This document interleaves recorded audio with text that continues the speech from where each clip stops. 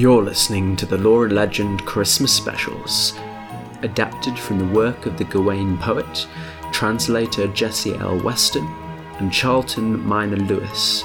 This is the legend of Sir Gawain and the Green Knight.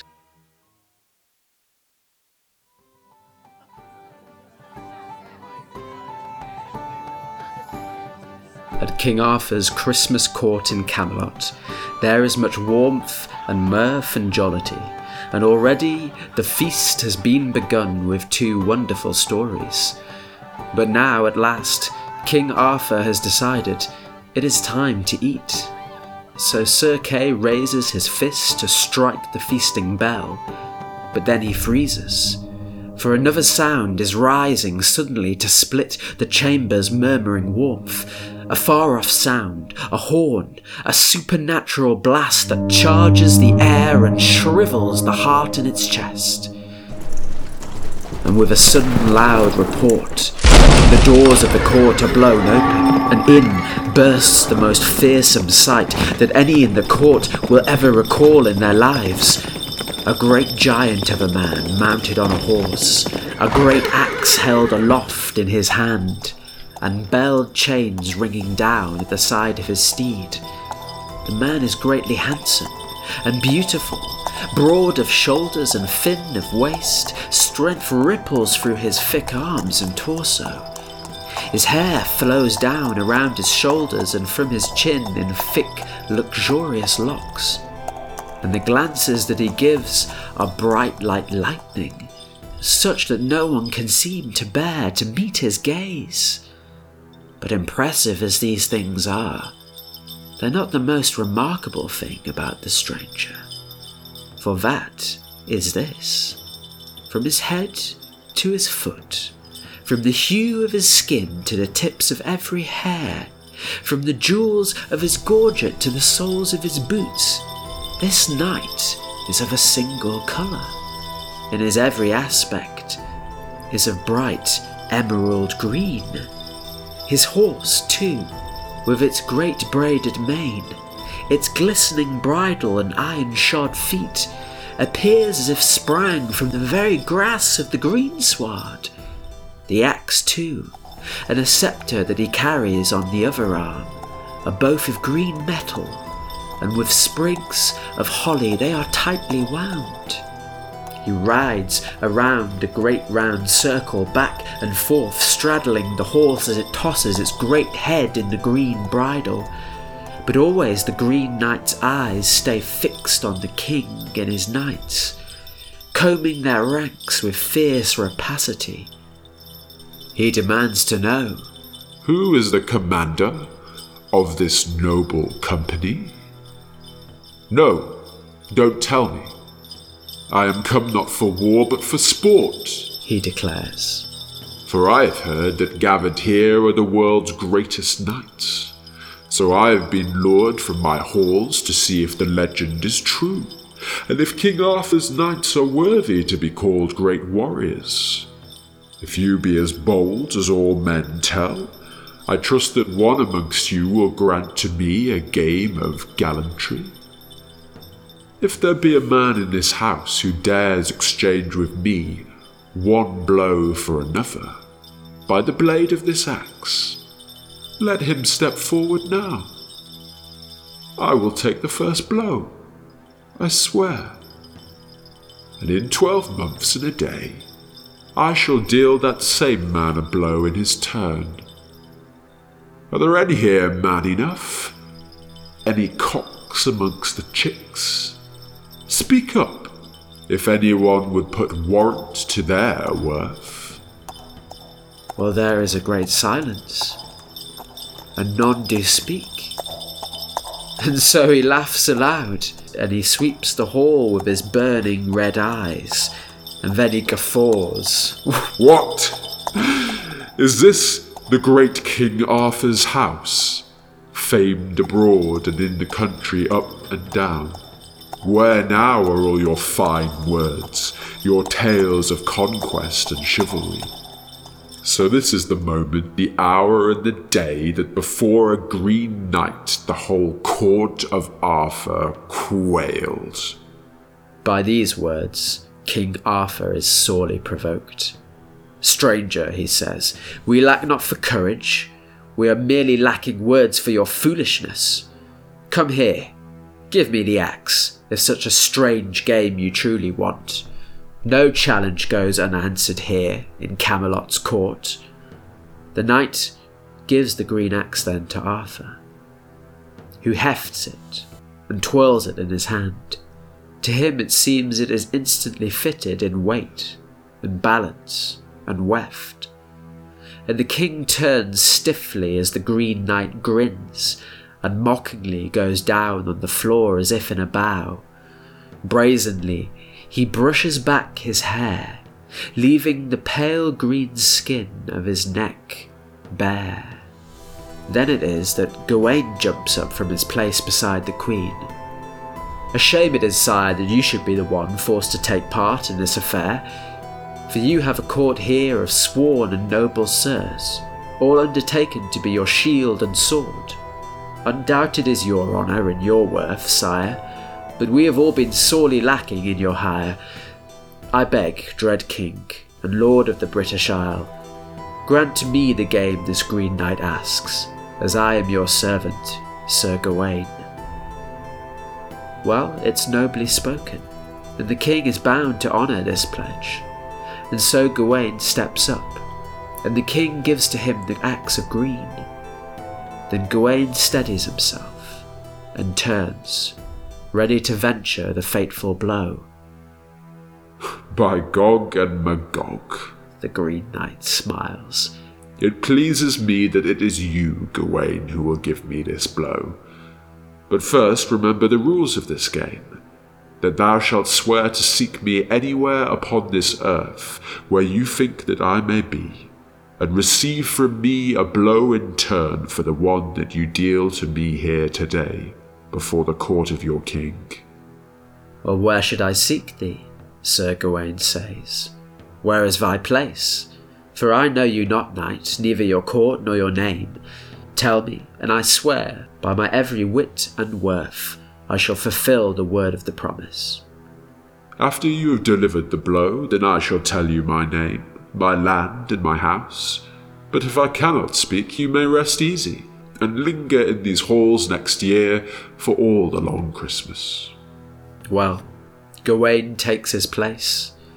He raises the axe, and he swings. The sharp edge sweeps through the green giant's bones, shears through the skin and flays apart the flesh.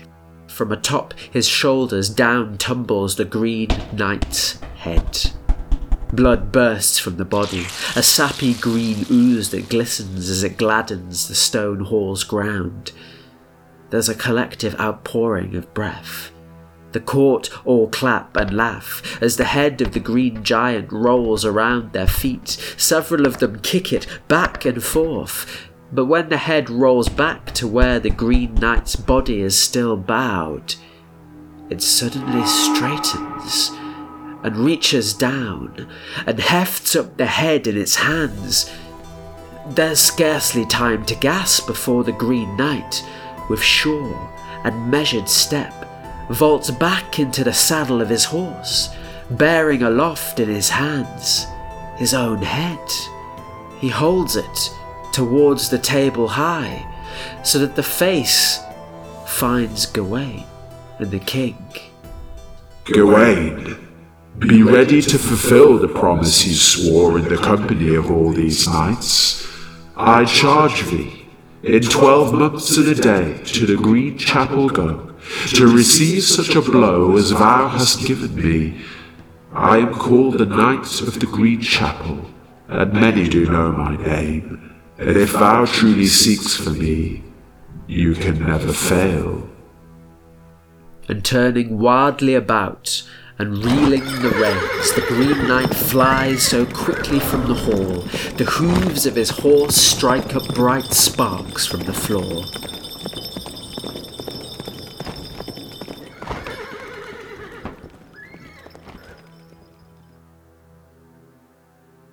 none know where he came from, none know where he is gane. And as soon as he is gone, the court explodes at this wonder that they have just seen. Gawain and Lord Arthur laugh, and their brother knights as well. At last, Arthur says, we can go to our food, the feast can begin. And they take the green axe with the sprig of holly that winds around the head of the shaft, and they hang it there over the mantle of the great fireplace, so that all can toast the marvel. But when Gawain hefts it there, he pricks a finger on a sharp edge of the holly, and a single drop of blood falls from the green leaf to the floor.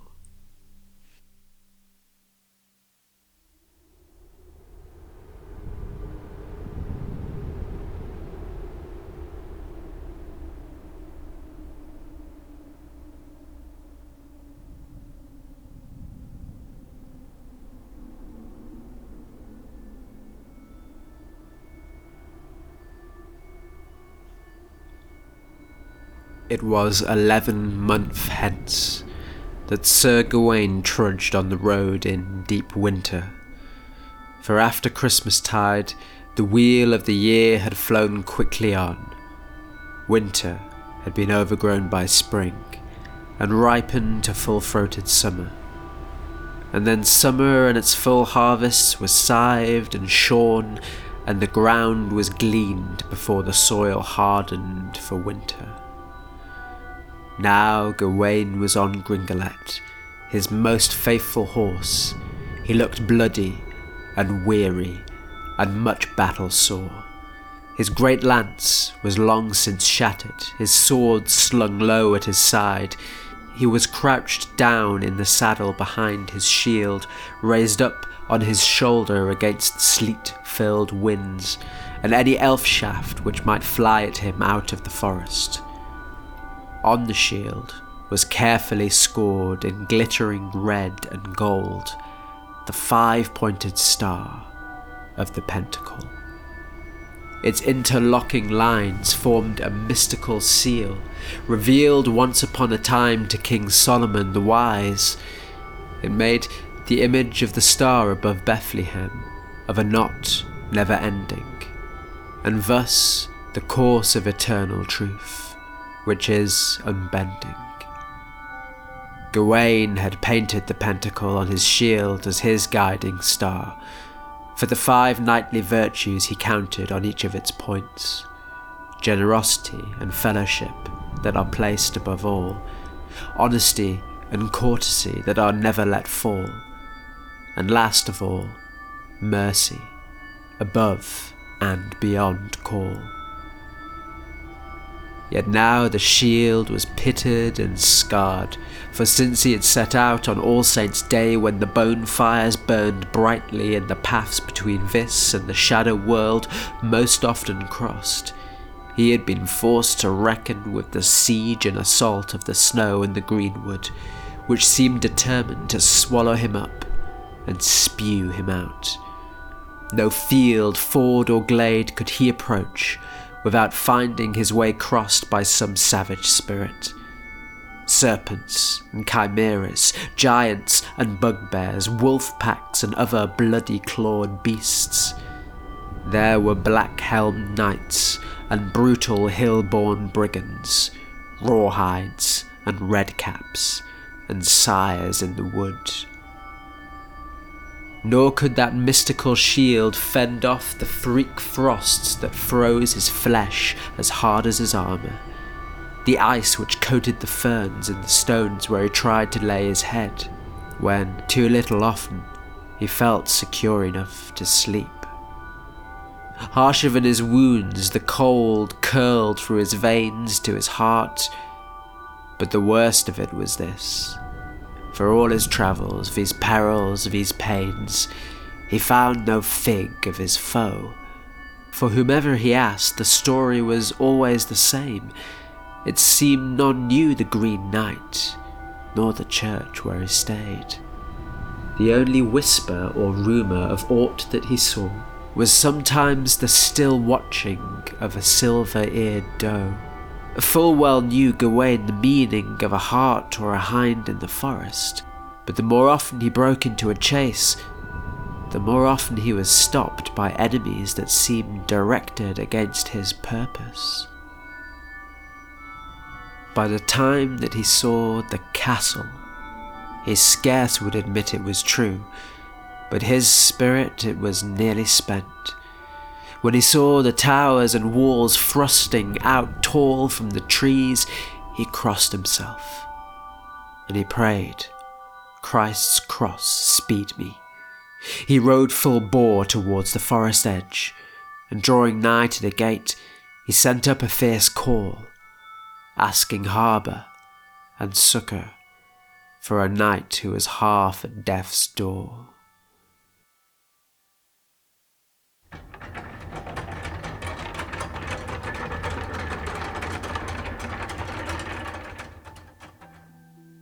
Into a rich and warm grotto within the castle walls Sir Gawain was led. He was stripped of his armour, given warm clothes, and straightway to the fire he was taken. And when the folk of the castle asked him his name, and he replied, "Sir Gawain," well, there was a change in the air. A knight of Camelot, one of King Arthur's men. "What luck," said the castle's baroness, "that he came at this time of year. The Christmas feast is just starting, and he must surely stay here till the winter's cruel frost and storms have abated, and it is safe to start home to whatever good company waits him." But Gawain shook his head, said their hospitality was faultless, but he couldn't remain on account of a promise. It was his duty, his word, his honour, he said, to appear at the Green Chapel before the new year was fled, and there to trade blows with the elvish Green Knight, who had haunted the hall of King Arthur, and challenged them all in God's sight. He told them the tale, and he held them in awe. But then the Baron of the castle, he threw his arms wide. "Your search, sir, is over. I tell no truth of a lie. For less than 2 long miles over, the Green Chapel does lie. Rest you, sir, in my castle, these next 3 days, till New Year, and on that morning I swear I'll lead you to that place from here." For this favour, Gawain thanked him. "I'd be honoured then to tarry here a while," and he answered the questions that they asked of him then, told them of King Arthur, his court, his knights, their quests, their adventures, and the vows that they made to found his kingdom on chivalry and to end the old ways. And he told them of the custom that the Christmas court kept, that no morsel was tasted nor red wine consumed, till some great marvel was told, or some brave deed performed. At these stories the folk of the castle seemed greatly amused, and determined at once to imitate such fine customs. "Let's have a feast of Camelot here in this hall," the Baron cried. And then all the Baron's men, and the 9 ladies of the castle, set themselves to running about and parodying these games, making up their own jousts, tumbles, and royal kinds of japes. And the Baron himself plucked his own hood from his head and stuck it on a pole as the prize to be had. Gawain sat in his chair and he laughed and he raised his glass, thankful for the warmth of the wine and the fire and the soft pillow under his back. Yet he could not shake off some misgiving at their jests. And then there was the Baroness, who with her bright, doe-like eyes stole at him silvered glances the whole of the night. He felt a shiver, the same as those moments when he'd caught sight of the hind watching him from a porch in the trees at dawn and twilight. And as he sat there beneath the hall's roof and considered the twisted crown of stag antlers that glowered over him from the Baron's high seat. Some contrary part of him felt for all the world like he'd never left the forest.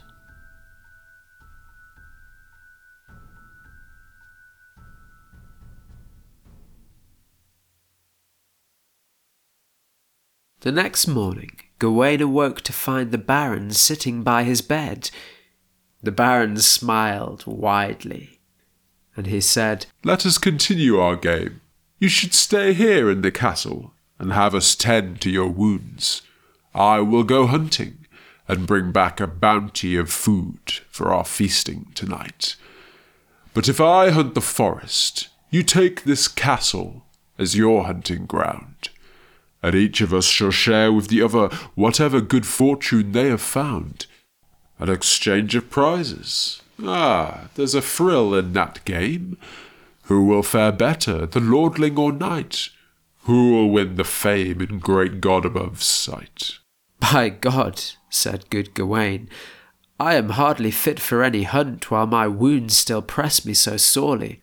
But by my word, sir, whatever game you find agreeable, I shall strive to undertake, as best as I am able." "Then it's settled," he cried, and he handed Gawain a glass, and they drank to it.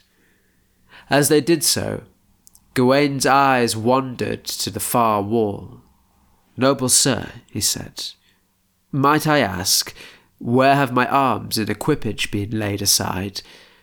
I ask only because it is my own custom to hang my shield when I do not wear it, where it will be often before my eyes." "Say no more," the Baron promised. "My lady shall have it brought you."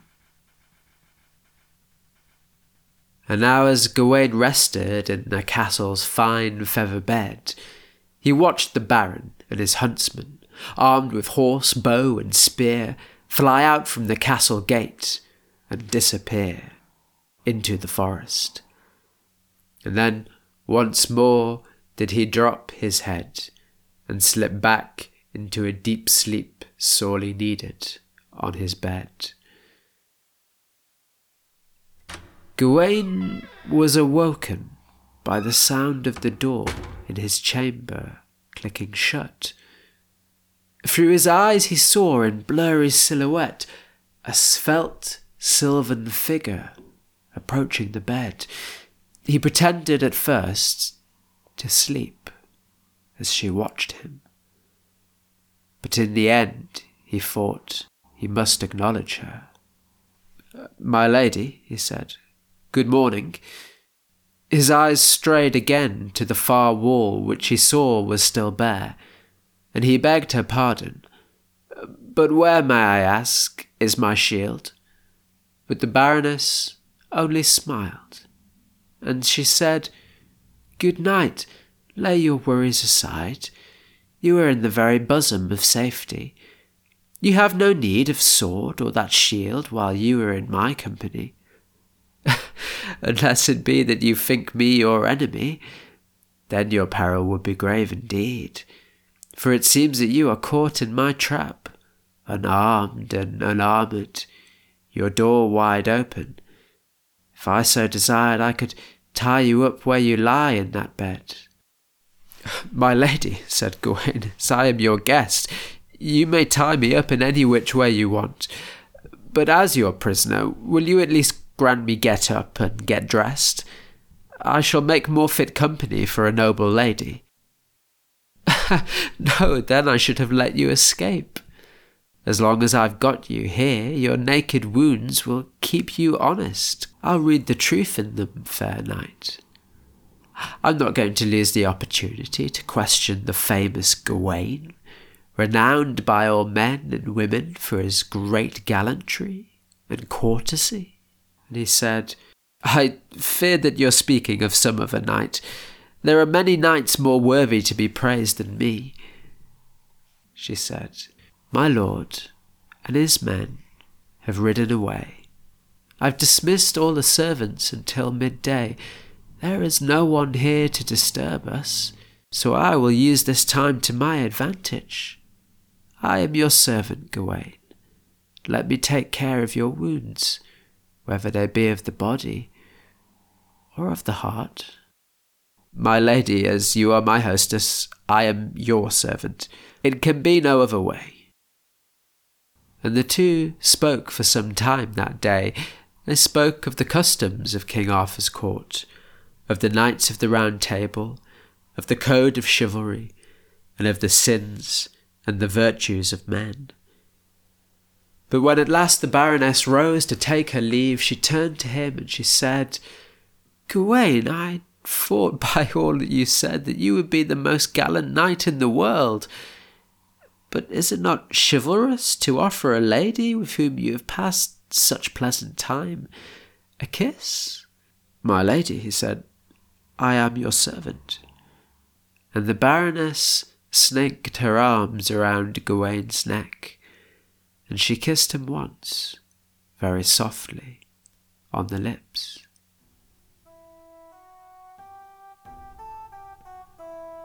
When the Baron returned with his men, they marched through the gates and into the hall with great fanfare, bearing the spoils of the hunt between them on their shoulders. "Is this not a handsome hall?" The Baron laughed as he displayed the divided carcass of a deer. "It was a glorious hunt, Gawain. This is how we caught our prey. With horse and hound we pressed until the deer was done to death. Then our arrows flew true, and the dogs drove it down. We sliced it, and carved it, and tore out its spine. But tell me, good Gawain, what got you for your spoils? Come, share with me what you have won for your game this day." "My lord," Gawain said, "by my faith this fulfills our covenant." And stepping forward, Gawain placed his arms around the Baron's neck and kissed him once, very softly, on the lips. Well, the Baron's eyes went wide, and when Gawain stepped back, his hearty laughter filled the room. "Ah, God's blood, Gawain, but one sweet kiss is better than all the venison a king could eat. Where came you by so great a favour?" But Gawain said, "Sir, that is not meet. You must take my kiss, and I will take your meat. Seek nothing more, for those are the rules of the game on which both swore." "Only right," the Baron cried, and he hoisted the deer's haunches up high. "Come, tonight we savour this creature divine." The next day, after the hunt had ridden out once more, the Baroness came again to Gawain's chambers. She slipped into the room and lowered herself down by the side of his bed. She stroked his brow. Awaking then from his dreams, Gawain raised himself up suddenly. "Sir Knight," she said, "I'm disappointed. I thought you had learned your manners yesterday. You must offer a worthy lady a kiss." "My lady," he said, "I would never presume, but to your command I am a servant." And once again the Baroness kissed Gawain. And once again Gawain and the Baroness spent many hours conversing of the herbs and the roots of the forest, the arts of healing which Gawain had learned from his mother and grandmother, and which had preserved his life in the journey through the green wood. Then the day drew long. The sun drooped in the sky, and in the fast darkening chamber the Baroness lit a candle. As the red flames glowed, Gawain turned to her, and he said, "If it please my lady, I would that you restore my shield, if your men have made good in their care of it." She returned to the bed and lowered herself down beside him, and then she placed a hand on his thigh and cast her eyes down. She looked across him. "Sir Gawain, any other lady would love to swap places with me right now, to share a chamber with Gawain, to have him comfort her." Mary forgive you, bold lady, but I'm not worthy of your praises. There are far greater knights than I, as you know. By Mary, she said, if I were the greatest lady in all the land, and could choose any knight for my own, there is none that I'd choose before you, good Gawain. Well, my lady, he said, I wish that you would choose more wisely.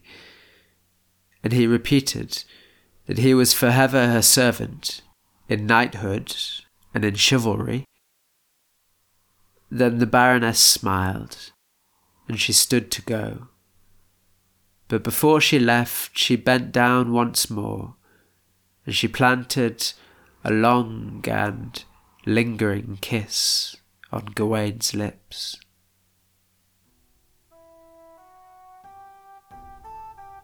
When the Baron of the castle returned with his men, they marched through the gates and into the halls with great fanfare, bearing the spoils of the hunt between them. Is this not good sport? The Baron laughed as he hoisted before him the body of a boar.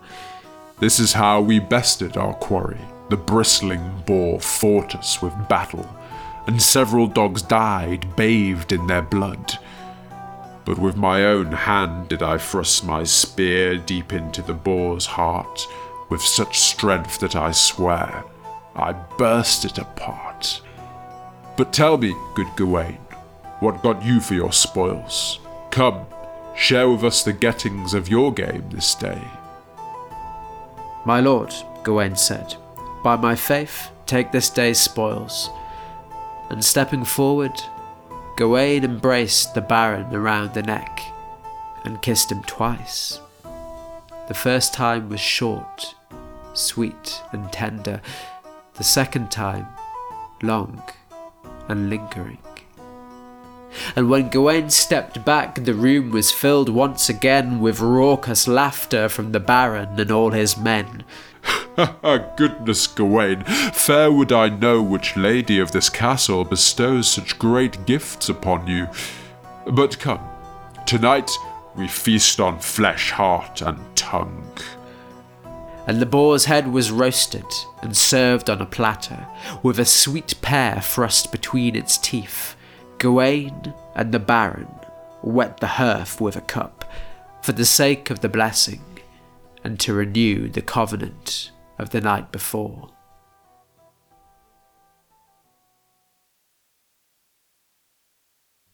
The next day, after the men had rode out, Gawain slept once again in the deep abyss of dream-filled sleep. When the Baroness of the castle came to his side, she had dressed herself this time not for court, but for love, and for the cut of that dress few words needed be said. She sat herself beside his bed, and bent over to wake him with a kiss. When he stirred at the touch, and cracked open his eyes, she chided him. "Good night," she gestured at the sunlit window. "How can you sleep when there is so much beauty and promise here, right before your eyes?" She held his gaze for a moment, and then she moved aside. "See, I have restored your shield to the wall." And Gawain glanced up to where the red shield hung. He thanked her. And then they conversed of many things, as they had the day before, of lords and of ladies, of kings and of queens, of gods and of goddesses, of the men and women of Troy.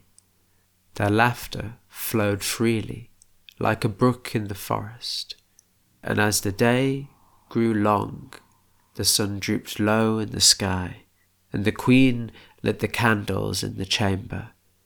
Gawain realized that he had not looked toward the shield that hung on the wall all that afternoon. In truth, he had avoided looking at it. The Baroness saw Gawain's eyes drawn by the glitter of candlelight on the gold of the shield, and she turned away then and cupped the candle close to her breast. "Gawain, I think you must be a cruel man if you can't see that I'm hurting, that I carry a wound just as deep as yours. Your wound is almost healed, but mine is not. Tell me, is there some other that you keep it for? Some lady that you are sworn to?" "I swear by my honour, lady, that there is no other." "Gawain, that is the worst thing that you could have said to me. But I have my answer, at least. I'll leave you now, so we may both tend our wounds in peace." Then, laying aside the candle, the Baroness held herself against Gawain's breast and kissed him long and deeply. When they parted, she did not release her arms from around his neck, but said, "It is my wish that you would give me something to remind me of you." "My lady," said Gawain, I'm afraid I have nothing. I have brought with me no fitting gifts, but am equipped for one thing only, to fulfill my quest and trade blows with the Knight of the Green Chapel." "Then I would give you something to remember me by," the Baroness said, and she unwound from around her waist a girdle of green silk embroidered with gold. Gawain held up his hand to protest, but her words then gave him pause. "You think this is some petty trifle, Gawain, but this is the truth.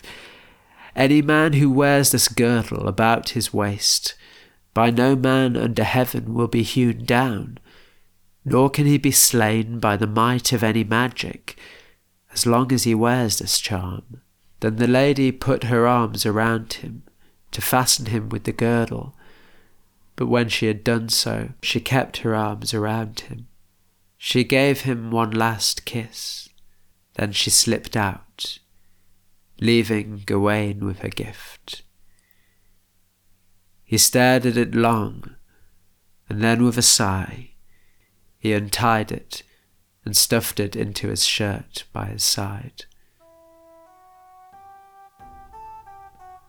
They marched through the gates and into the hall with great fanfare, bearing the spoils of the hunt on their backs. "Is this not a handsome hall?" The Baron laughed once again, as he flourished before Gawain's eyes the skinned body of a fox. "I spared this Reynard no mercy. He sought to outwit us by hiding his trail, but our dogs had his scent, and I rousted him out of the hollow of the hill, picked him up by the scruff, snapped his neck, stripped his skin. But, good sir, we've come to the end of the game. So tell me, this day, what great rewards have you won to your name?" "My lord," Gawain said, "this is all." And stepping forward, Gawain embraced the Baron and gave him kisses free. The first kiss was light and teasing, the second kiss long and searching. The third was wistful, as if in parting. And the Baron met Gawain's eyes as he stepped back again. "I confess myself beaten, gallant Sir Gawain," said he. "For 3 kisses of this worth far outweigh my mangy fox fur. By gods, I wish I knew where you came by such tender embraces. But no matter, sir. Is this truly all? Have you followed the rules of the game in full?" Gawain felt the lady's silk band beneath his tunic and shirt, but firmly he nodded and swore he had so done. And so one night more did Gawain pass in the Baron's halls, and they celebrated the new year by dining on the last of the hunting spoil.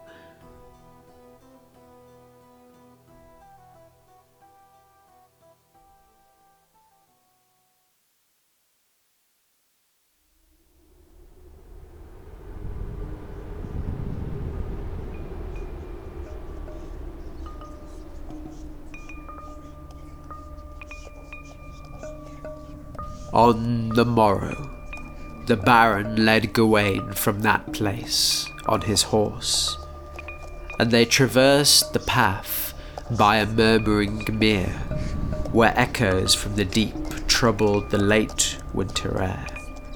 The Baron pointed waterward. "There," he said, "year after year, these voices haunt the troubled water. Who knows what they want? Men tell me, and I have no doubt that it's true. They are the voices of the knights that the Green Giant slew." Then the Baron told tales by the score about the green-painted knight and his thirst for bloody gore. Said again and again that no prayer, no charm could defend against the power of that man's arm. He could turn aside any shield or any sword, for he knew a deep magic that let him slay all. He concluded, "Woe to him who into that monster's clutches strays. I beg of you, sir, won't you come back with me now? To risk your life on this business is monstrous and absurd. There, the road forks in two broad ways. One leads back to Camelot, the other to your grave."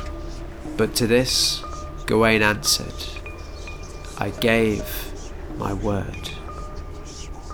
And so the Baron looked grim and said, "Well, my friend, your own mad blood be on your head." And he galloped away without another word, so that all that could be heard was the retreating sound of hoof-beating iron on the frozen ground, till all was again silent, except for the sound of the hollow voices that whispered over the grey water and white sand. Gawain followed the path as it bent through the trees and the rock clefts that rose all around. He felt as if he were climbing into some giant's heart, which lay curled in the lap of the great greenwood. This was the chapel. In his heart, he was sure. So the Green Knight must be waiting to deliver his blow. As Gawain pursued his course through the trees, a sound assailed his ears, the shrieking music of a miller's wheel, the strike of flint on stone, the music of terror, of steel cutting bone. There was no mistaking the meaning of that. It was the sound of the Green Knight, sharpening his axe. The sound, it grew louder with each step that he took. The stone passage widened, and everywhere that he looked, the green mossy stones were littered with skulls. Rotting skulls, and shattered splinters of bone. Swords, bent and broken, and green rusting shields, and rent breastplates of armour that were laid all in heaps. The place, when he reached it, was a wild hollow with steep clefts circled round, and grown over with creeping moss and green briars. The Green Knight stood there, in the mouth of a cave, bent over his wheel, his back to Gawain, as he worked the great axe's edge keen. Gawain took a breath then.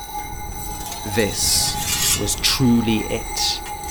He could hail, or he could fly, perhaps before he was seen. He hailed. The Green Knight, with one great movement, swung round, his large grin showing straight away great mirth and surprise. "Sir Gawain," he cried, "you are right on time, and here I had my doubts that you'd keep to this game of mine. I'm delighted. What great balls you have to show your face here. But you do look pale. Perhaps you're having second thoughts. Why don't you think it over while I finish up my blade? Suppose I brew you a cup of hot green tea while you wait. No? Ah, well then, good sir, light you down, and straight to the business between us as it stands. And the Green Knight crossed over from the cave to the bank where Gawain stood. He sprang over to it on the pole of his axe. A blow for a blow. That was the game we began. And under my axe head you may not flinch nor stir, else the swing is forfeit. Are we agreed on the terms, good Sir Gawain? Those are the terms, Gawain gave answer. Do vow your worst. Then the Green Knight made him ready, and grasped his axe by its grim haft. He raised it, and swung it, but Gawain flinched back. The Green Knight withdrew the blade. You are not Gawain, then, said he. He is so valiant, he is said to have no fear. But you shrink from my blade before you even feel the hurt. Gawain growled, I shrank once, but will do so no more. For I cannot replace my head once it falls to the floor. Make haste, knight. Let's get to the point. Deal me my stroke. I'll not move again. So again the Green Knight made ready, and grasped the axe by its tall shaft. Then with a mighty roar he made a great swing. Gawain gasped, though he stood as fast as a tree. But the next second he could still hear his own breathing, for the Green Knight was holding his axe dead aloft above the soft flesh of Gawain's neck, which he had not struck. Well, there it is. I see your heart is in it now. You are worthy to be struck. So fasten back thy hood, and keep your neck bent. To this Gawain retorted, You make too much talk. Strike quickly, if your own blood truly runs green. You speak true, said the knight. I'll not keep you in your agony. And the Green Knight braced himself a third time over. He lifted the axe, and he let it fall, and it swept clean and true through the nape of Gawain's neck.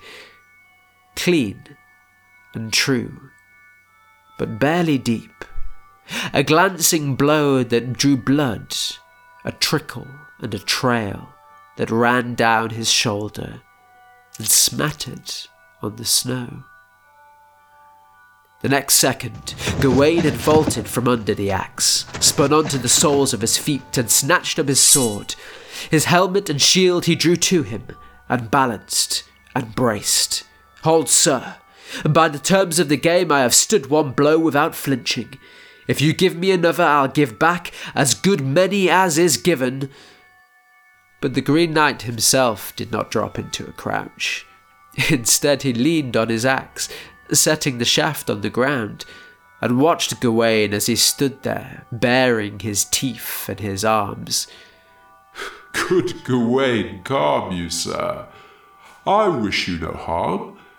I promised thee a blow, and thou took it. If I had desired to, I might have struck that pretty head of yours from your shoulders. My first strike was a feint. I dealt you no blow, for on the first morning, in my castle, we made a pledge, and that day you came through true. The second feint I offered, for on the second day, you gave me the 2 kisses that my queen had given you. Well given, well returned. But the third time you did not keep your faith.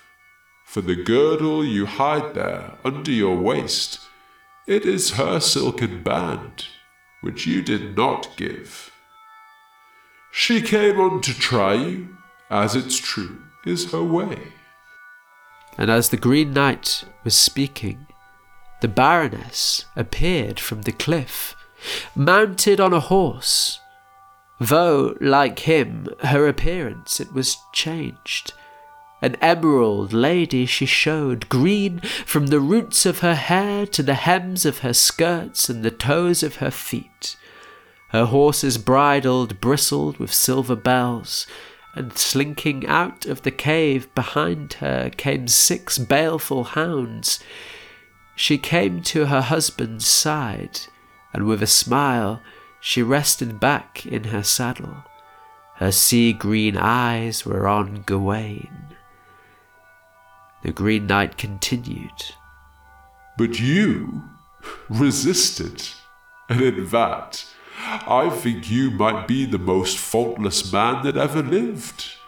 A pearl among white peas, Gawain, I find you amongst knights. It's true, at the last you did falter a step, but you meant no malice, only you loved your life, and in that I cannot see any great shame. After all, that, to me, is the point of the game. Gawain stood his ground, still inwardly seething. But when the lady appeared, and the Green Knight spoke of the girdle, he blushed deep for shame. He lowered his sword, and then he cast down his shield and the gold-painted pentacle, so that it crashed at his feet. Curse men for their cowardice. I've poisoned my virtue. I pray, sir, lady, take it, what I owe you, and do with me whatever you will. With burning eyes, Gawain proffered the silken belt towards the lord and the lady. But the green man, he simply laughed. Oh, Gawain, I hold thee absolved of all hurt. This adventure is more than enough penance for such a small fault. Here, take up again your shield. Keep the girdle, Gawain, and remember this day, that you faced the Green Knight in the Green Chapel, and lived to walk away. With great gingerness, Gawain accepted back the shield and the belt. I will, he said truthfully, considering the braided silk as he took it in his hand.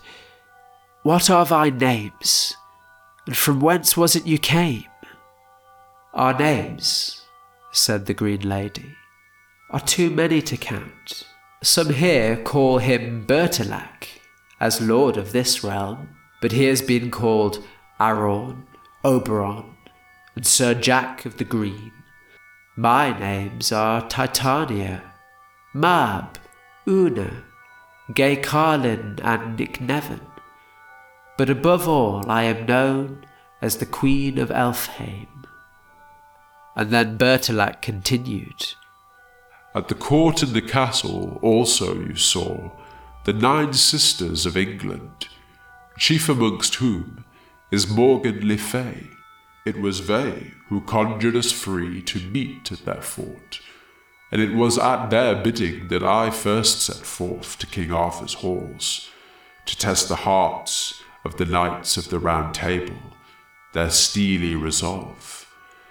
In deeds of destruction their prowess was uncontested, but in restraint and self-mastery you men are always doubted. For this is the truth, Gawain, and your kind should learn it well. Like any good green, you can cut off my head, and before the year is whole out, it will grow back in its stead. But try to cut you too deep or pluck it up by the root, and nature will turn to you the other side of its head. That face is death. Learn the lesson, and you'll escape the axe. Heed it not, and will die headless in a graveyard like this.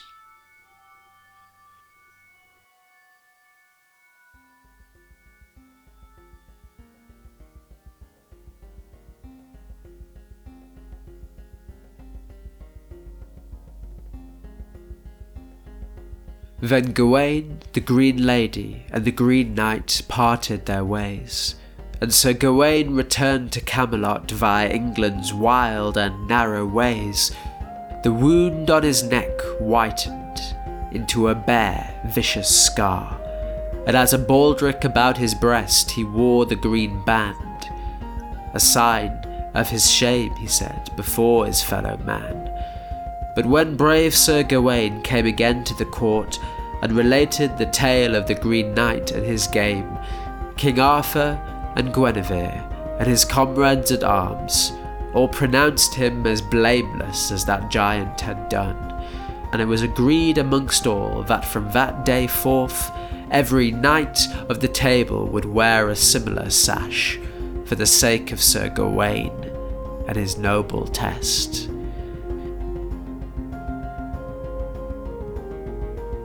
So it was done, and so it is said, as all the best books of romance and knighthood attest. When you think of Gawain and his tale, remember these words: Aegis fortissima virtus. Virtue, or character, is the strongest shield.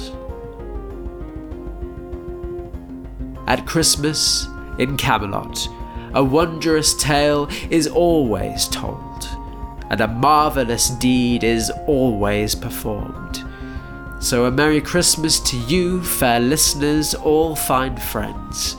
May the new year bring fortune, happiness, and adventure to yourselves. You've been listening to the Lore and Legend Christmas specials. This was the tale of Sir Gawain and the Green Knight. Your storyteller today was Rick Scott.